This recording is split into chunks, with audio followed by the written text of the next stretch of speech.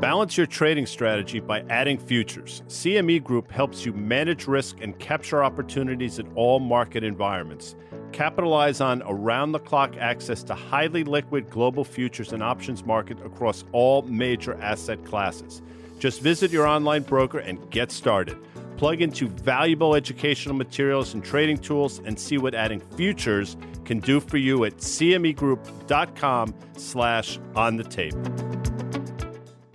iConnections is the world's largest capital introduction platform in the alternative investment industry. iConnections' membership-only platform brings together the asset management community, providing allocators and managers with the opportunity to connect both physically and virtually. With an impressive network of over 4,000 allocators and 900 managers, their community oversees an astounding $48 trillion and $16 trillion in assets, respectively. iConnections is also the driving force behind the alternative investment industry's most renowned in-person events. We invite you to join iConnections at their upcoming event, Salt iConnections in New York, taking place on May 20th through the 21st at the Glass House in New York City. This two-day event is packed with one-on-one cap intro meetings and content. To explore more about iConnections events and gain access to their members-only platform, visit iConnections.io. I drove in this morning, oddly enough, and I heard the Grateful Dead. By the way, I'm going to start right off the bat. This is the On the Tape podcast. I'm Guy Adami, always joined by Danny Moses and Dan Nathan. But today, Dan, we're joined by Stuart Sopp, the co-founder of Current, and we're thrilled to have him. What better time to have him than now with all the things that are going on? Yeah, no doubt. I mean, you are our landlord, so you are the CEO of Current here. Now, but we're really interested in getting your take. We often do this, when it's inflation. We had Fed minutes this week. We had obviously a lot of data with that jobs data last week. We also had some consumer data from some higher end consumer. So that is going to be front and center for a lot of what we talk about. We got a ton of single stock stuff. Yeah, we do. Danny's got some procedural stuff on the short. Short rule is changing, Danny. This feels like, September deck 2008 a little bit for you? It's not. It's a short reporting rule, not so much the tick rule. But I'll get into it when we have a lot to get into, and it's interesting. I mentioned the Grateful Dead. Not that I'm a fan, and on my 845 song Spotify playlist, I don't have any Grateful Dead songs. But oddly enough, I heard, and it made me think. It's interesting. I'm sure Jerry Garcia and his crew wore Birkenstocks back in the day. That was a big IPO this week. Not a particularly good one. I'm sure Danny has some thoughts on that. But the song that I heard, Dan, was Ripple. And here's a lyric.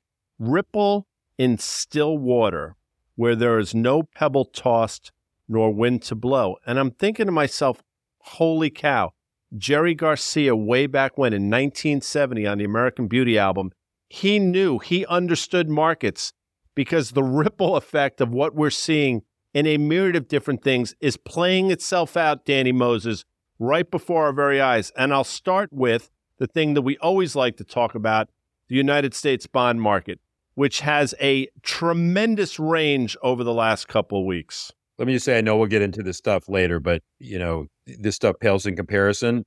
It's great to be able to talk about the markets with what's going on in the world, but I just wanted to get that out of the way and come back to it later. But let me just say, so the auction market, right? If people watch, and we know that the Treasury has to issue billions, tens, hundreds of billions, obviously, of paper to fund this deficit that's been going on. And I've been a big believer that the long end of the curve is really moving more these days on supply demand with QT and auctions and foreign central banks selling than it is about inflation expectations. And we're seeing what's called a tail today. We had one yesterday on the 10-year bond and a 30-year. What that means is basically the when issued price, or where the kind of the 30-year was trading versus where the demand ended up being, was basically 4.84% versus 480.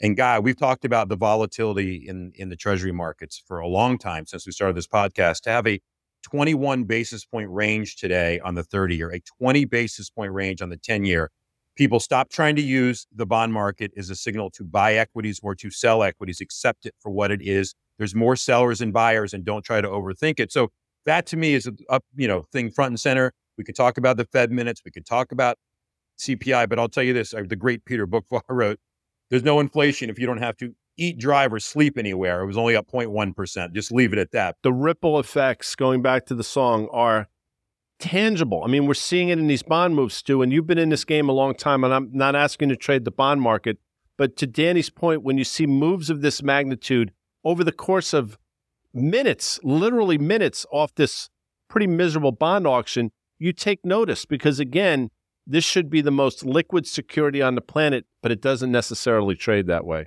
Yeah, this is the combination of all this year coming kind of to a head, right? All the issuance that is now deemed to come out. I think when you see the long end, at least 10s at 4.7, 4.8, the short end at 5.25, they're on hold, obviously. Well, maybe on hold. We can talk about the Fed and the view there. It's very hard for the Fed to do any kind of yield curve control, right? They can't buy bonds if they're below the short end. And so the 30 and the 10-year, there's still no clearing price. That's what Danny's saying, right? The clearing price still isn't kind of there. We haven't found where people want to buy these things. These things being American treasuries, right. The most liquid bond market in the world. I wouldn't put money on this, but another percent, 150 bips, you could see in the 10s. So that's why I'm saying don't you're in the quote me. Jamie Dimon camp a little bit. Well, I think he's doing that. This is my personal opinion. He's probably doing that to really torpedo Bank of America, 100%. right? So he's trying to get his competition, a little shiv sort of situation, because their hold to maturity bucket is gigantic, right? And obviously with the tangible... Yeah. Shiv, wait, just and Guy's not going to get this. You're going to get this. Was that a double entendre? Because Shiv and Succession, Correct. ultimately, No, that was it meant to be? Yeah, so all the names were planned out for that, yeah. Okay. Yeah, so all the names had... Spoiler alert a little bit. You didn't know that? Yeah, all the names had a double the meaning, and apparently some clever group of people on Twitter, which you're not on, well, there so you you don't know, I missed it. on X.com, they worked out who was going to win from the names. Okay, Yeah. sorry to It was a big interrupt you, spoiler. though.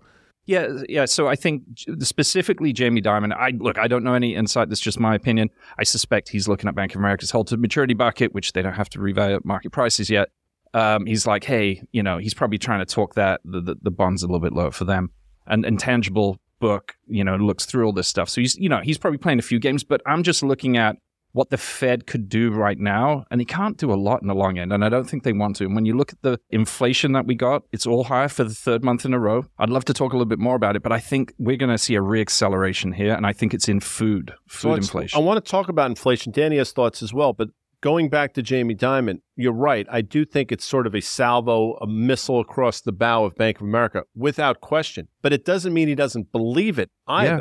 I think true. it works I think he believes it, and I also think it works to his advantage to a certain point. I think things typically overswing as they normally do. Bonds are really hard to overswing, but 150 bips from here would really, you'd start to see some real fireworks, right? Well, it's funny, if we're going to stay on this Grateful Dead theme, I'm going to go from the Mars Hotel, Ship of Fools. It was later than I thought when I first believed you. Now I can't share your laughter, Ship of Fools. Wow. I think there was a little bit of that going on a little bit because Brian Moynihan over here, in that Bloomberg article that talked about Moynihan's wrong way bets on treasuries, and they actually went in, and this was well planted. We were talking about the shivs that were out for David Solomon from Goldman earlier in the year. Remember that kind of string of articles and the such? And that can only happen from inside, right? There has to be folks who want to take the king, if you will. And at Bank of America, they finally did it. And the reporters did a great job because they went in that Bloomberg article and they actually quoted Jamie Dimon from October 2020 saying that we are not going to be investing in securities that are offering us 50, 60, 70 bips or so. So it's certainly later than Brian Moynihan thought that he'd have to consider the fact that those now 10-year treasuries where they were investing in are now at 4.5% plus, I think 4.7 as we're speaking right now. Yeah, Marianne Lake and she worked for Jamie as the CFO. I think she was a big proponent of not doing that. And I think a lot of their recent success, probably down to her and her decisions over that period. It's interesting, Danny. If we play the game on this show on Fast Money. If I had told you that PPI this week would have come out as hot as it did, CPI on Thursday equally as hot, where would the S&P be? And I would have been easy down 100 handles, if not more. And quite frankly, the market hangs in here pretty well. What do you think in your opinion, you've done this a long time, what is the market looking at right now? Because it's clearly not taking into consideration, to Stu's point, this reacceleration of inflation. Well, I think that within the Fed minutes, people are very, short-term oriented. They acknowledge, for instance, the UAW strikes that are going on. They acknowledged higher rates on the long end within the Fed minutes. And I think we saw Fed fund futures trade down to basically a 10% chance now of a hike. I will tell you though, it's still higher for longer when I looked on the sheet. I want to go back to the comment that Stu made about Diamond. I got a nice friend in Washington, DC, connected friend who will be a guest on our show soon enough, who was hearing that Basel III implementations are going to get pushed out and delayed for the big US banks, which makes a lot of sense. And I think part of what he was doing was begging a little bit to say, not do this. And I'll tell you what I've been saying now for about 6 months, that the SLR requirements, I think, will be relaxed at some point for the big banks. If you guys are right, and Stuart's point that U.S. Treasury, the long end's going to go up 100 to 150 basis points, it's not a sustainable economy there. That we know. So I would be looking, if you want me to be bullish and think that you get some type of relief in the market, it will come in the form of something non-fundamental, which would be a move out of Washington. So I'm in the camp. Obviously, we still have inflation, but it's coming down. You're going to have months where on a comp basis it goes up, but I'm a believer. And the reason I'm a believer in that is I believe the economy is slowing and it'll self-fulfill. However, the services component, the things that you have to have, car insurance, right?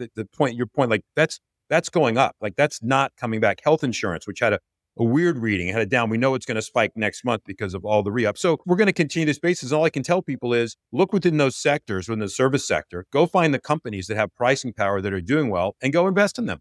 Because if the consumer is going to stay resilient and strong, then you're getting a real live look into pricing power that some of these companies may have. Yeah, and I guess consumers, we had your old boss, Steve Eisman, on Fast Money early in the week. Danny, I don't know if you caught the interview, and he mentioned something sort of similar in a way. He said consumer-oriented companies that don't rely on financing of the purchase of those products, they're going to do obviously a whole heck of a lot better. And I think that's what you've been saying. And you've been saying this actually for a long time. So like to your credit, about the stock market, Guy, it's kind of interesting. As we're recording this on Thursday afternoon, the S&P is trading 43.42. Exactly 2 years ago on October 12th, 2021, the S&P was trading at 43.42. Now, interestingly, we all know where rates are. We know where inflation is. We know where oil is higher. We know the dollar is higher. We know all those sorts of inputs that we think about. They really should be like weighing on equity valuations. And our friends over there, our main man, who do we call Butters? Butters over there at FactSet,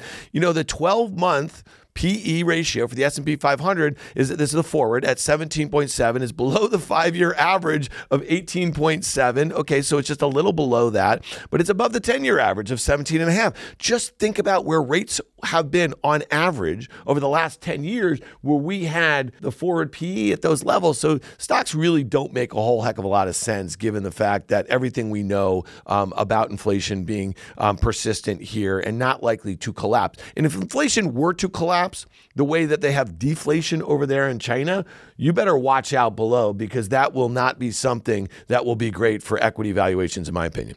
Stu, what do you make of, we understand what's going on in the Middle East. It's heartbreaking. Danny can talk about it, but through the lens that we look at, the geopolitical risk and potentially escalations, when you look at the landscape, the economic landscape, what does it suggest is about to happen or is happening? Well, obviously a horrendous, tragic terrorist attack that happened over there. Also, by the way, I would add, affects people at Current. We're a company based here in New York and serving everyday Americans for their financial needs. But people who work at New York are largely from all around the world. So we're also personally affected. People are over there getting caught up for reservists and all this other stuff. So deeply tragic and personally affecting for people here. From a geopolitical sense, man, there's so many things that really confuse me. The Israeli defense not being there, Egypt giving a warning 3 days before that.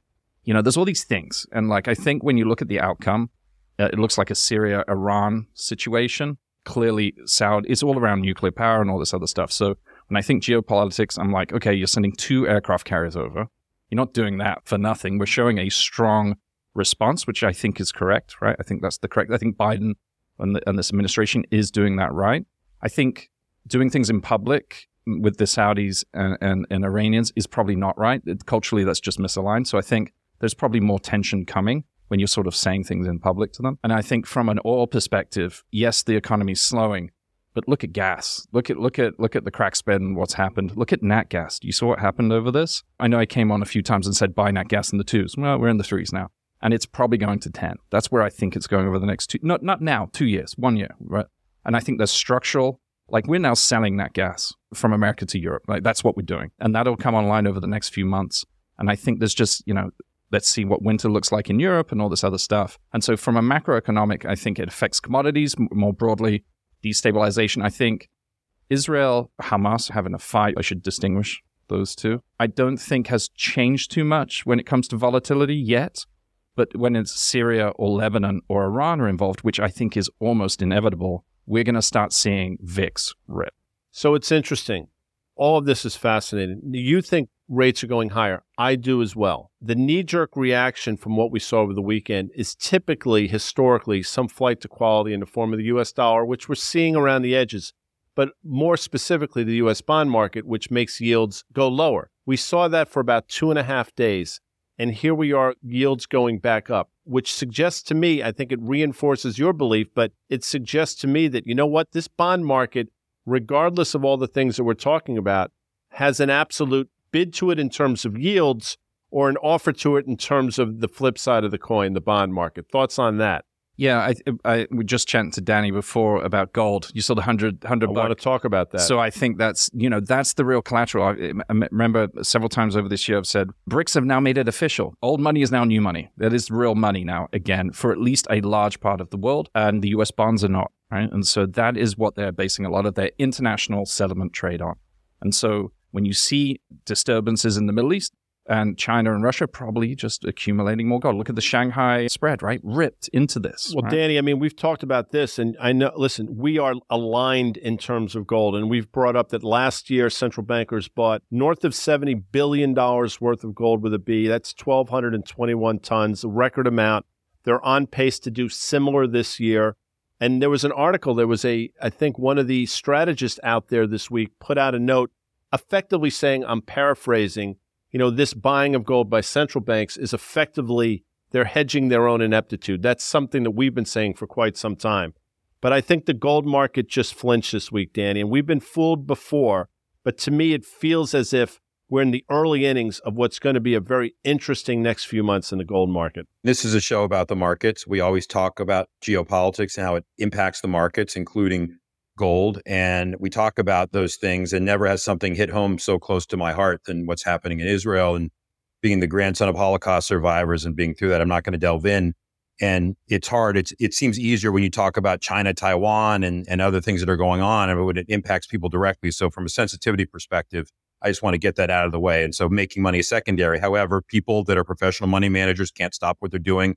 The markets closed after 9/11. We had to reopen. We had to deal with how to underwrite what's happening in the world. And gold, I will tell you, obviously didn't want this event to obviously happen, or any event to happen. But you bring up the point, Guy, that we've had a $70 or $80 move in gold here, kind of off the lows here in recent days, and it was working obviously in tandem with treasury yields being lower and geopolitical thermometer rising. However, the move back today with a stronger dollar and rates moving higher, gold's not really giving back.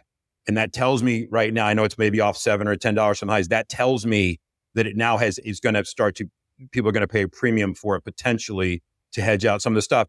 You talk about the bond market. We just talked about the treasury auctions. Well, if you're going to start, obviously helping Israel and continue to fund things in the Ukraine and all that. So we have our own problems here as far as our U.S. deficit. If we're going to be the champion of the world freedom, which I hope we continue to be, that's going to come at a cost. And I think that, again, back to the supply and demand and the need to keep funding the government. I hate to disagree with all you. I think gold acts horribly. I really do. And the fact that, crude oil filled in the gap from Monday and is kind of flirting with the lows that it was trading at before this, unforeseen terrorist attack. So gold had this move and, rallied, from 1810 to, 1870. It's reversed today. Like, why isn't it higher today? If there's so much demand for this, why is Bitcoin down, 3-4% over the last couple trading days? I don't know. I mean, like, the one thing that I routinely learn about like market events like this that we really can't like kind of model out or whatever. And again, I am with you. I think we're all in the same camp. Making money and navigating financial markets is secondary. I know when we started, we turned the mics on to do our Monday pod at 9 a.m. Guy, and we were like, we don't really want to do that. I mean, we spent the weekend, like all of you guys, like everybody, just in absolute shock of the horror that was inflicted on just hundreds of civilians there. And we all are, sadly enough, we know it's going to get worse before it gets better. To your point, Stuart, I mean, there's going to be some sort of, some other sort of response. So we're like in it now, right? And the situation in Ukraine seems to be not getting a whole heck of a lot better and pretty bad over there for many civilians too. But I'll just say this, like, why isn't gold screaming between 1900, you know what I mean, and 2000? I have to interrupt you because if you think about, if you just use the dollar or you just use the 10-year, and I told you that the dollar will be back where it was 5 days ago, that the yields will be back where they were 5 days ago, but gold, I'm looking at the year-end futures in gold. So the December futures were 1820. They got up to almost 1900. They're hanging around 1880. My point is, it has made this $55, $60 move. It has not given in completely. I believe on a relative basis, it's not performing. What I'm saying is, I think that Stuart's point and Guy's point about geopolitics and your point about I think that now something like this that has occurred has really brought it front and center. There's offshoots of it happening all over the world. And I think that's what's going on. To Stuart's point, what other countries may get involved here, what may happen. And it's in a very important area of the world as far as commerce and energy prices. And so, I don't know, I just feel like this is the geopolitical thing that hasn't been priced in. I think it's hanging in there. I agree with you. And I understand what Dan is saying as well. But let's just talk about this, Stuart. You've been in this world, so you understand. We look at everything through the lens of an equity market, which is significant in its size. And if people want to allocate a few $1 billion into a stock or an ETF or an indice, it's not going to necessarily move the needle. That's how deep those markets are. Conversely, if the same type of allocation tries to make its way at the same time into the gold market specifically, but silver as well, then the needle starts to move. Now you say, well, why hasn't that happened yet? It hasn't happened yet because gold's really on the back burner for so many of these institutions. It gets on the front burner when their systems kick in. Their systems will kick in through the prior all-time high that we saw earlier this year and that same high a couple years ago. So my point is, I get what Dan is saying, but there will be a day where I believe you're going to have one of these $50 moves, another $50 move. These systems will be triggered. Then all this allocation that tries to make its way in the gold market, the market isn't deep enough to basically take it in, absorb it, and not move. That's what I think we're sort of setting up for here, Stu. Just to go back to my old FX days, you cross it up, gold dollar versus gold yen. Look at gold yen, and it hasn't given back much, and it's close to its all-time high, or at least double top of recent highs. And so I think you have to carve out specifically what's going on with the bond market in America and what the DXY is doing. There are some really fundamental tectonic shifts happening in the US. And so maybe gold dollar is maybe not the right way to look at it, but look at it across every other country or every other currency, and it's doing okay. Right. And I'm just saying this, but like most reasonable folks who recommend gold for like most investors suggest that you should have low single digits percentage in your portfolio. So like have at it, people. Like you're going to have your day, guy. And I don't mean to sound glib about it. Well, you do. But what I'm saying is like, it's not going to do a whole heck of a lot unless you're like Peter Schiff, you know what I mean? And you're all in. I mean, like, I'm just saying, we can move on, but this is not a 3 a.m. ad. This is not a 1-800 No, I know, gold ad. Danny, my only point is, thank you for saying we can move on. I think we're spending a lot of time on something that most people don't own. That most people don't own, and if they do, they own a few percent tops. Yeah, except that we're talking it through the lens of what's going on in the world and what central banks have been doing. We can be glib about most people don't own gold. I totally get it. Well, they're not buying treasuries anymore. So like for instance, they got to buy something. Who's they? Well, the central banks, right? So you've also been saying that. Right. So the question then begs to why did central banks buy a record amount of gold last? What are they seeing? And why are they doing it again this year? Now, the pushback is, well, it didn't move the price. That's correct. The reality, though, is there's no incremental seller here. When the buyers do come in, the central banks are not going to be the seller of last resort. That's when things get really interesting. And I think the allocation is still going on right before our very eyes, Stu. You know what else happened, Guy? You know what else happened? In China, for the first time since 2015, they bought banks. They bought publicly traded banks. They spent $65 million last night just to build up that confidence in the system. So as ICBC, China Construction, the other big ones, Bank of China that they bought. Again, another token move, call it a central bank, call it a own portfolio manager, whatever you want to call it. But here we have, people trying to do things in various ways to prop up or, give an image that things are, quote, okay. By the way, as we sit here, the yen is marching right back towards that 150 level. There you go, yeah. Which is fascinating. So let's shift gears here because I understand that, maybe people have tuned out on the gold conversation. But Stu, your world is, you know who your customer is. And we have seen firsthand the weakness in names like Target and Five Below and Dollar Gen and Dollar Tree. We've talked about it now for weeks. That's one side of the barbell. The flip side of that is what we heard anecdotally, I get it, from an LVMH earlier this week. So now you're seeing it on one side of the equation, and now you're seeing it on the flip side as well. So what do those sort of data points suggest about the U.S. consumer specifically, but just about economics and broadly? Yeah, I think with inflation looking forward, I'm most worried about food inflation. So, and I don't think it's priced in yet. If you look at, Danny was just quickly mentioning car insurance and healthcare insurance. None of this stuff is like fully priced into the BLS numbers. And so when you're talking about an everyday American, blue collar working hard, maybe on strike, right? We're seeing some of that right now from UAW and all that stuff. They are over indexing on staples, right? Staple goods. So it's like food, rent, fuel, like it's the main things that they try and remove and say there's no inflation. And so you look at like the futures market, orange juice, for example. I don't know how much you drink, but like orange juice is up 300%. It's up 100% in the last few months. Olive oil up 100% this year. Live cattle up 20%. They're all up 300% plus since 2020, but they're up a lot more over the last few months. And so every input cost to CPG and fast food and these fast casual restaurants that you're mentioning, like McDonald's, Chipotle, and all these other guys, they're very small margin businesses, high volume, and it's the demographic that we're serving, and they probably work there as well, by the way. That's generally what happens. And so what you're seeing is that their earnings are going to get smashed, and they have to raise prices, and it's taking money out of everyday Americans. Their money is going far less.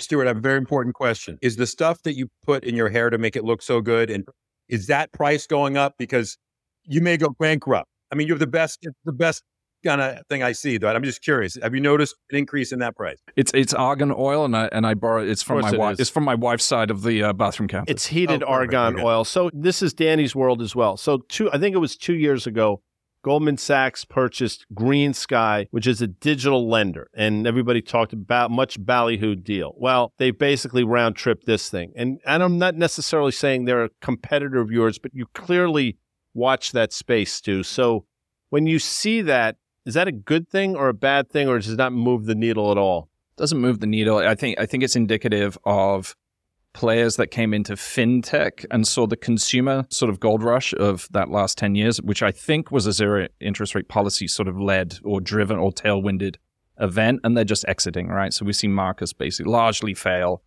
as a consumer play. It probably did very well in the fact that they could get like low-cost funding for their trading business and their lending and all that other stuff. But from a consumer mindset, I don't think Marcus, they threw a lot of money at it. And then from Green Sky point of view, I think that's been round-tripped a couple of times. Yeah. I think the biggest winner is probably the founder there. I got a Green Sky story for you here, guys. So let me just be very clear what they do. They don't compete with Stu. No. Now, the other parts of the business might, but Green Sky, so let's say a plumber comes to your house, right? And you got to put on a plumbing. It's going to cost you $6,000. You say, I don't have $6,000. Well, lucky you. I happen to have something right here. I have a credit app. By the way, no income verification. Where have we heard that before? Where you can get a $6,000 loan from Green Sky. Just sign here, all good. You're to be charged whatever percentage and you'll make monthly installment payments. Okay, great. So this is crazy because COVID hits, right? This company's, and people were already on this company. The CFPB was saying you're charging people too high of a rate. What happened? Obviously, rates went back down. Fed cut rates during COVID, all the stimulus. What else accelerated? Home building, home improvement came in. So Goldman, in all their wisdom, decided to purchase. They made the announcement in the fall of 21 to buy Green Sky, okay, for $1.7 billion. At the time, it was 2.2. Fast forward, well, then it closed the deal in March 2022 or something like that. The rumors are that they've sold this now for $500 million. So we don't know what the credit losses were between here and there. So they sold this to Sixth Street Partners and to PIMCO. PIMCO, I think, took some of the loan book and whatever. But the point is this is one of those companies that if COVID hadn't have happened, and we'd gone on a normal course of cycle, Goldman never would have purchased it, in my opinion, because it never would have looked potentially as good on paper. So Goldman wrote it off today. We're going to get their earnings next week. They took a write down, but the rumors are that they sold it for $500 million. So a little bit worse than a round trip. I bring it up because Stu hit the nail on the head. This is all a function of easy money for so long. Zero interest rate policies allowed a lot of people to get in. And that, again, the knock-on effect, the tangential thing, the ripple effect, if I may go back, is exactly what we're seeing now. So if you don't think a move of 525 basis points over the course of the last 18, 20 months or so doesn't have ramifications, it does. And that's, again, anecdotal again, but you're going to see more and more of these types of announcements, I would think, Stu. Being really philosophical the other day, I was thinking there's only two business models, unbundling and rebundling, right? We all know that. And I think whatever unbundled or rebundled in the ZERP era of 10 years has to be unwound, inversed for the next 10 years. And so I think that's a really healthy way of sort of looking at like these purchases of, say, Goldman, what they were doing, or even fintech, which I'm really close to. What we did as an industry is we unbundled everything. We took down very, very narrow verticals. We'll do this, and the big banks won't have time to really react. And then when the cost of money has gone up for the next, I think the next 5 or 10 years, it's about rebundling those packages again. Maybe the incumbents are slightly more advantaged, right, in that world. I think it's an interesting lens to look through various sectors and industries to see where the trend will be for the next few years.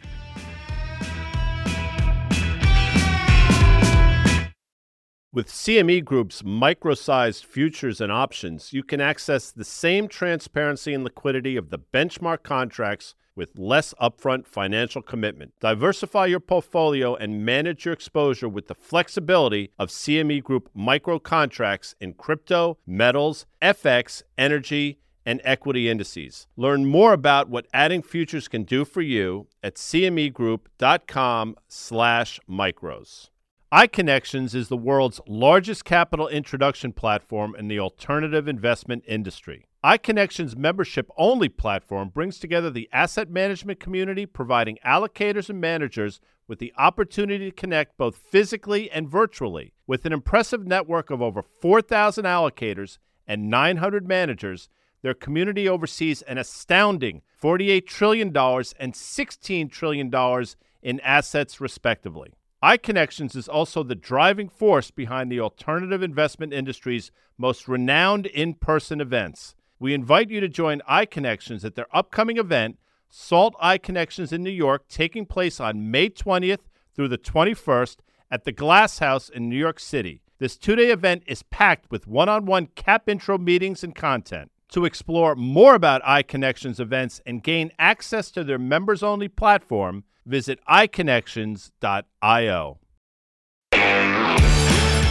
We talk about short selling a lot, Danny. I know this gets you exorcised from time to time, and you talk about the only two business models, bundling and unbundling, but in our world, there's a constant moving of goalposts, and it seems to sort of, for whatever reason, manifest itself in a lot of these short selling things. I mean, Danny, you can speak to this. We've had this conversation. For some reason, market participants view short sellers as sort of the all-in evil that was, all evils put together. Yet they play a vital role in the marketplace, I would submit. Yet once again, here's the SEC changing short seller disclosure rules. So listen, after GameStop and AMC and all the stuff went on and the retail community was upset, I think for valid reasons with Citadel, et cetera, and market structure in general. And, how can there be more shares short than are outstanding and all those things and not securing borrows? I won't go into all that.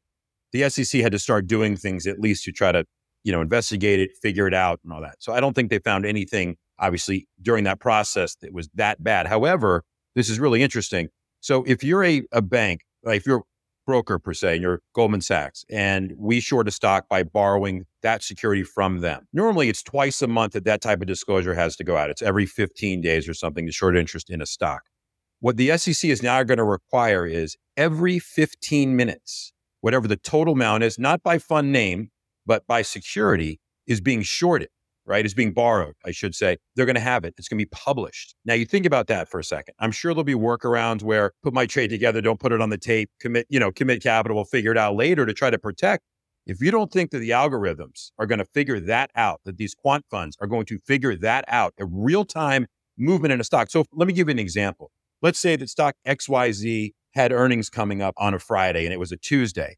And all of a sudden, you get the short reports, this huge short interest mounting. It would wake people up, whether that short trader would be right or wrong or whatever it might be. And maybe that trader would be unable to get their full position on. So it's just going to add another element of playing this game. And listen, there are some elements of it which will impact high frequency traders, which I think is good on the short side, right? And so it gets more transparency. I get it. But again, it's another level of expense. And I think it does nothing in the long run, but it is what it is. The SEC had to do something. So they're going to vote on that on Friday, so keep your eye on that. And we'll talk about it, I'm sure. Stu, this is interesting to me, and you look at these things from Danny and I watch tick by tick. I'm sure you're too busy to do this, but once again, some of these stocks are back on their horse. NVIDIA very quietly is going from $415. As we're sitting here, it's north of $470. A lot of these semiconductor stocks are back on the horse. Apple very quietly from 172 north of 180. Again, is it a perceived flight to whatever? I'm not sure. Is it just a confidence in the market? But when you see this, happen over and over again, thoughts, if any, on not necessarily, I'm not asking about those stocks, what it means in terms of the market, though. Yeah, we're trying to work out where all the money's going, right? And so it's not treasuries, but we know the dollar's going up, still 107. I still think it continues higher. These top 7 or whatever you want to call it, top 10, I can't remember what they're called. Don't say it. I won't say it. They're basically banks, right? Apple has enough money that it's earning so much interest they can just park it at treasuries, and they're basically banks, right? And they also do lending now. And so I think what you're seeing there is flight to safety in things that can appreciate, which are not the US bond market. They're basically so big, trillions of dollars of market cap, that big money, especially in America, can allocate. And I think that's what you're seeing. So the multiples are crazy, in my view, personally. I think AI is overblown. We've talked about it separately, Dan. It doesn't mean it won't work in the medium and long term. I just think at this price, it's probably not the right price. I'm far more cautious. I'm probably ringing a little bit of a bell from like tomorrow and next week onwards. I think the core underneath everything's been lifted by these 7. It's a flight to safety. At some point, we're going to see geopolitical risks come through. And these are global companies. Danny, they have become their own asset class, just vis-a-vis the market cap of these names. I mean, not all, but somewhere between $800 billion and $2.5–3 trillion. I mean, individually, they could be their own asset class. So is it just that simple that there's this flight to perceived safety in these names? Because I will tell you, it frustrates the shit out of me watching this daily. Yes, and they're very liquid securities, so you can be wrong and get out over a period of time. And I'm also surprised at the performance of how they have held up, especially relative to the market. And I think people were positioned the opposite, right? So here we go again, where if you're a multi-strat fund and you start to take down leverage on the fund, the things you were short, you need to cover. The things you were long, you need to sell, right? It's indiscriminate. So if you were trying to short these names instead of shorting the S&P and you were long other names, your longs go down, what do you have to do? You got to cover them. So I think part of it is offsides in the market a little bit. So it's a lot of everything. And again, I think all 7 of those companies are very different. I don't think they should be grouped together at all. And I think over the next several months, the end of 23, after this quarter, and I think into 24, we're going to see a separation. Listen, I agree with you. I'm not suggesting they're the same, the same only in their scope and their magnitude of the size of the companies. But you're right. I mean, some of those companies value, for Facebook, for example, despite the run, you could still make a pretty cogent argument in terms of valuation. You could pretty much say the same thing about Google. The flip side of that coin, if we're introducing Microsoft and Apple to a certain extent, I think you're talking about valuations that are probably stretched. We lump them together for obvious reasons. And so whether they deserve to be or not doesn't matter. That's what the market has effectively done, Danny. Yeah. And I would say the flip side of all of this we're seeing from the Magnificent 7 is the IPO market. The last 4 or 5 big IPOs are all trading below, right? So you talk about excitement in the market, bringing new companies, new blood into the market. This Birkenstock priced at $46. And by the way, congratulations to L. Catterton, great fund, who sold over 21 million shares on the deal at 46. Thank you, Goldman Sachs, JP Morgan, and Morgan Stanley for leading that and pricing it for them. And the company raised just almost 11 million shares on that. So roughly just under $500 million in the fund. And I'm sure it's a good company. They got unlucky in the markets, maybe unlucky on LVMH, as we talked about, a lot of sales in Europe. But point is that I think the window for the IPOs creaked open and now is literally going to be slammed shut here, as I think, and Dan can run down the performance of some of these other ones that are kind of out there. But so that's another element of the market. And if you can't own those. Well, it's interesting. To your point, Instacart was one that we know, came public at at least 50% haircut to its last private market valuation a couple years ago. And when you just think, I think Stu just mentioned the hype around AI, you're not talking about the technology. You're not, you know what I mean? Because you guys, and we've talked about this on OK Computer, you and Trevor and your whole team, you guys have been investing in machine learning, since you started, right? And so this is all just, this is how technology evolves. It gets different names, it gets hype cycles. But if you look in the private market, so we've talked about NVIDIA, which is up 224% on the year, right? It's gained hundreds of $1 billion in market cap because they're the only game in town when it comes to these advanced graphics chips that are training these models, right? And put in supercomputers and they're seeing their, demand for them go up, astronomically. But here's the thing. If all those customers, many of which are actually now competing competing with them to develop chips, much cheaper chips for themselves, right, to kind of put into their own systems, it's going to decelerate, right? So there aren't too many pure play ways to invest in this in the public markets. Microsoft's been a beneficiary. Alphabet has been a beneficiary of late. I think some of the excitement in and around Meta of late is also in some of the stuff that they're doing there with their large language models and their generative AI. But here's the thing, okay? In the private markets, it's going to be an absolute shit show. If you look at the way that OpenAI has just exploded in value, to $90 billion or something like that, and then Anthropic, I mean, Amazon and Alphabet are tripping over each other over the last couple of months to invest in this company. It's gone from $2 billion to maybe $30 billion when we see the next print or something like that. How do these companies grow into those valuations? So the other thing I'll just say about the IPO market, and Birkenstock is a little different, okay? If you are interested at any point over the last 5 years, whether you're a public market investor or a private market investor in, let's say, an Instacart, you did not have to wait until it went public to get involved in that, right? Because of all of these crossover funds and the like here. So there's a different dynamic, I think, in the IPO market now. A lot of folks which were that incremental buyer when you're going public on the NASDAQ or the New York Stock Exchange and you get that great photo shot, you know what I mean, of you up there and ringing the bell and all that sort of stuff. It's different now. You had every opportunity in the world, and a lot of folks were going in a zero interest rate environment and buying in the illiquid private markets because they thought that was going to be the time for them to recognize the alpha. So I think the IPO market has changed pretty dramatically. And I would say, last thing here is I would think that we're going to see a pickup in strategic M&A. And that's where a lot of these private companies are going to be able to realize better outcomes, better exits than IPOing on the NYSE or the NASDAQ. I 100% agree with that. I think the IPO market, it was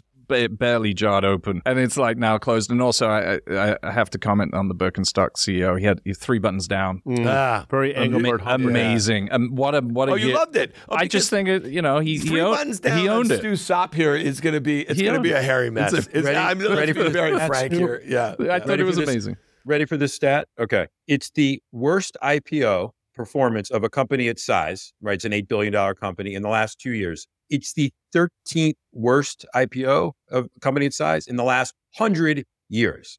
So, I mean, that's a staggering number when you think about it, but there aren't a lot of companies that size that go public, right? You get the Blackstones, you get all those things that occur, they're big, but that's really something to think about. So you're saying, Danny, I should button up? Yeah, right. But here's that's your plan. Here's one other thing, and I think, Stu, you'll agree with me right now, is that we might not see Anthropic or OpenAI or Stripe. Stripe's been a private company for a very long time. I mean, these private companies now have all of these different ways to tap the capital markets, which it used to go public, so you had currency to buy companies, to have greater R&D, a whole host of other things. And now, there's a whole bunch of shadow banking sort of things servicing these companies. So I think the dynamics have changed, and it's also one of the reasons why I think some of these big money center banks who've made big bets since the financial crisis, that they've kind of taken on some other capabilities by M&A, forced M&A. They thought they were going to be, running and gunning in the investment banking world, and I just don't think they are, because a lot of other folks have kind of entered the fray, if you will. Sticking with M&A, Stu, and I know, again, we are from a similar world. Our worlds have now, we've gone our separate ways, but we're realigning now. Earlier this week, the deal was announced, but we're seemingly getting more granular here. ExxonMobil and a $60 billion with a B all-stock deal to buy Pioneer Natural. It's interesting to me because think about this. That's a shale play.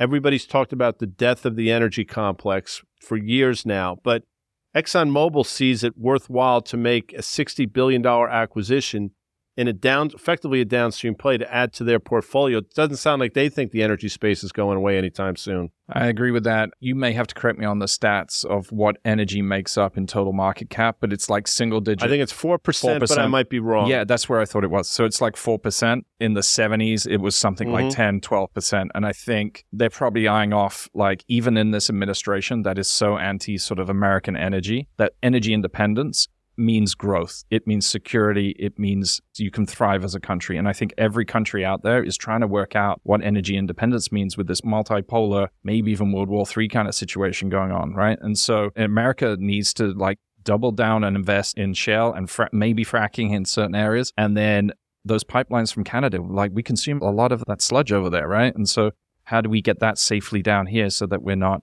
inefficient and when we need it? Danny, we talk to Porter and Vinny all the time, and I know energy still is, on top of mind for them, but you obviously saw this as well. I mean, am I on the right track here in my way of thinking, or am I just looking at it through my own personal dogma, trying to reinforce my bullish narrative? No, listen, go back to January, separate from Porter and Vinny for a second. On this podcast, we said, if you're an investment banker and this is your year for M&A, the problem has been now the cost of finance these deals. We know what happened last year, right? These deals got hung. What sector, if you work in an investment bank, can you be busy on? It's energy.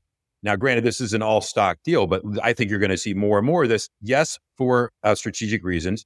Secondly, because take advantage of elevated stock prices that they have. Their balance sheets are in perfect condition. So, I mean, not all of them are perfect, but take advantage. And yes, I think there's going to be more M&A, and it's an opportunity to become more vertically integrated, as you just talked about, and horizontally integrated. And so I think we're going to see more of these. This is a very large deal. You're right. I don't think there's any antitrust issues on this thing. We'll see what happens, but it is a large deal. Stu, before we get out of here, you have the lives of many people really in your hands. If you think about your employees, your client base, it's that Shakespeare thing, uneasy is the head that lies the crown. I get it.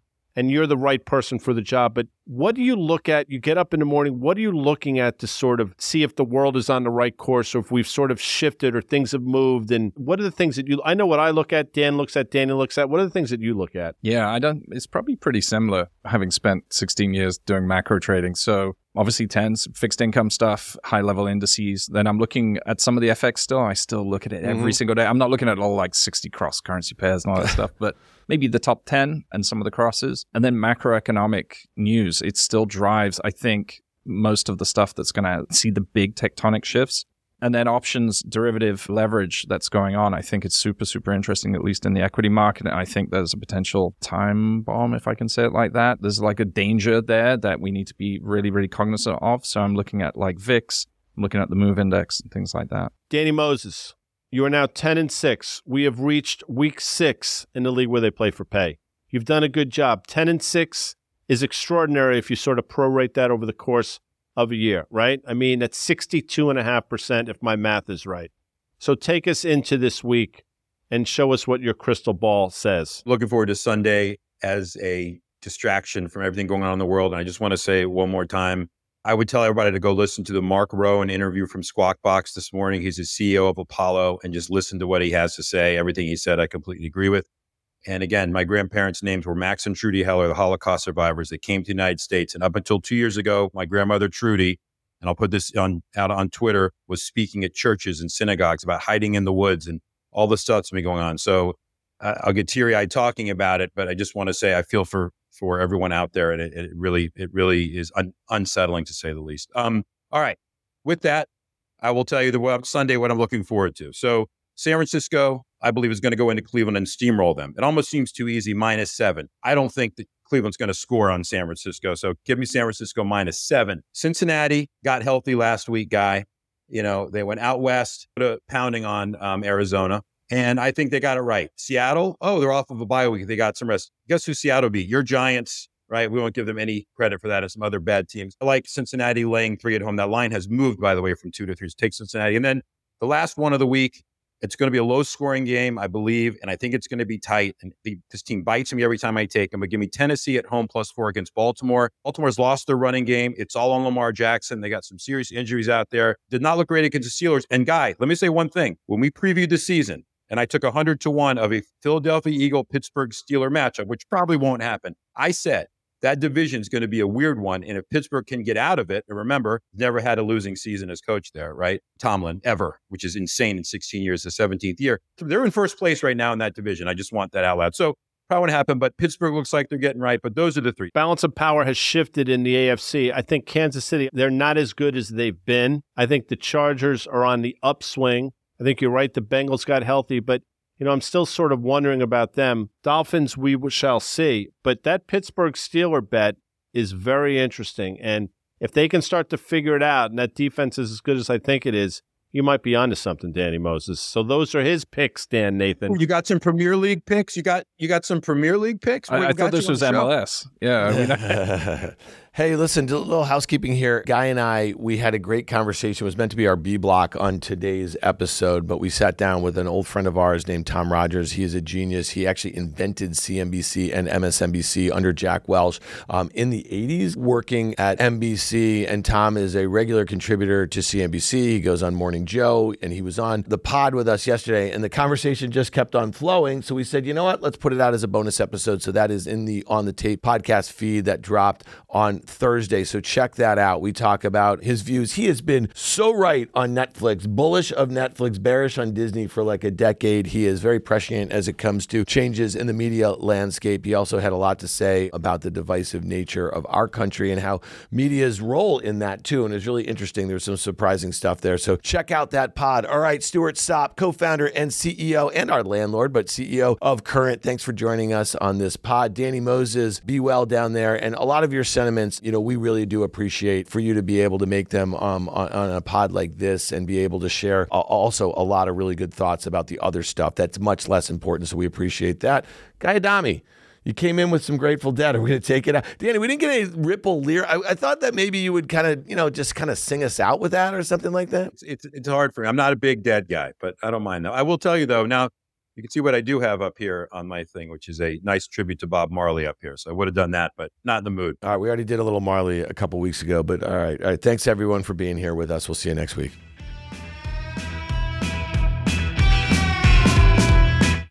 Thanks again to our presenting sponsors, CME Group, iConnections, and FactSet. If you like what you heard, make sure you hit follow and leave us a review. It helps other people find the show, and we also want to hear from you. Email us at contact@riskreversal.com. Derivatives are not suitable for all investors and involve the risk of losing more than the amount originally deposited and any profit you might have made. This communication is not a recommendation or offer to buy, sell, or retain any specific investment or service.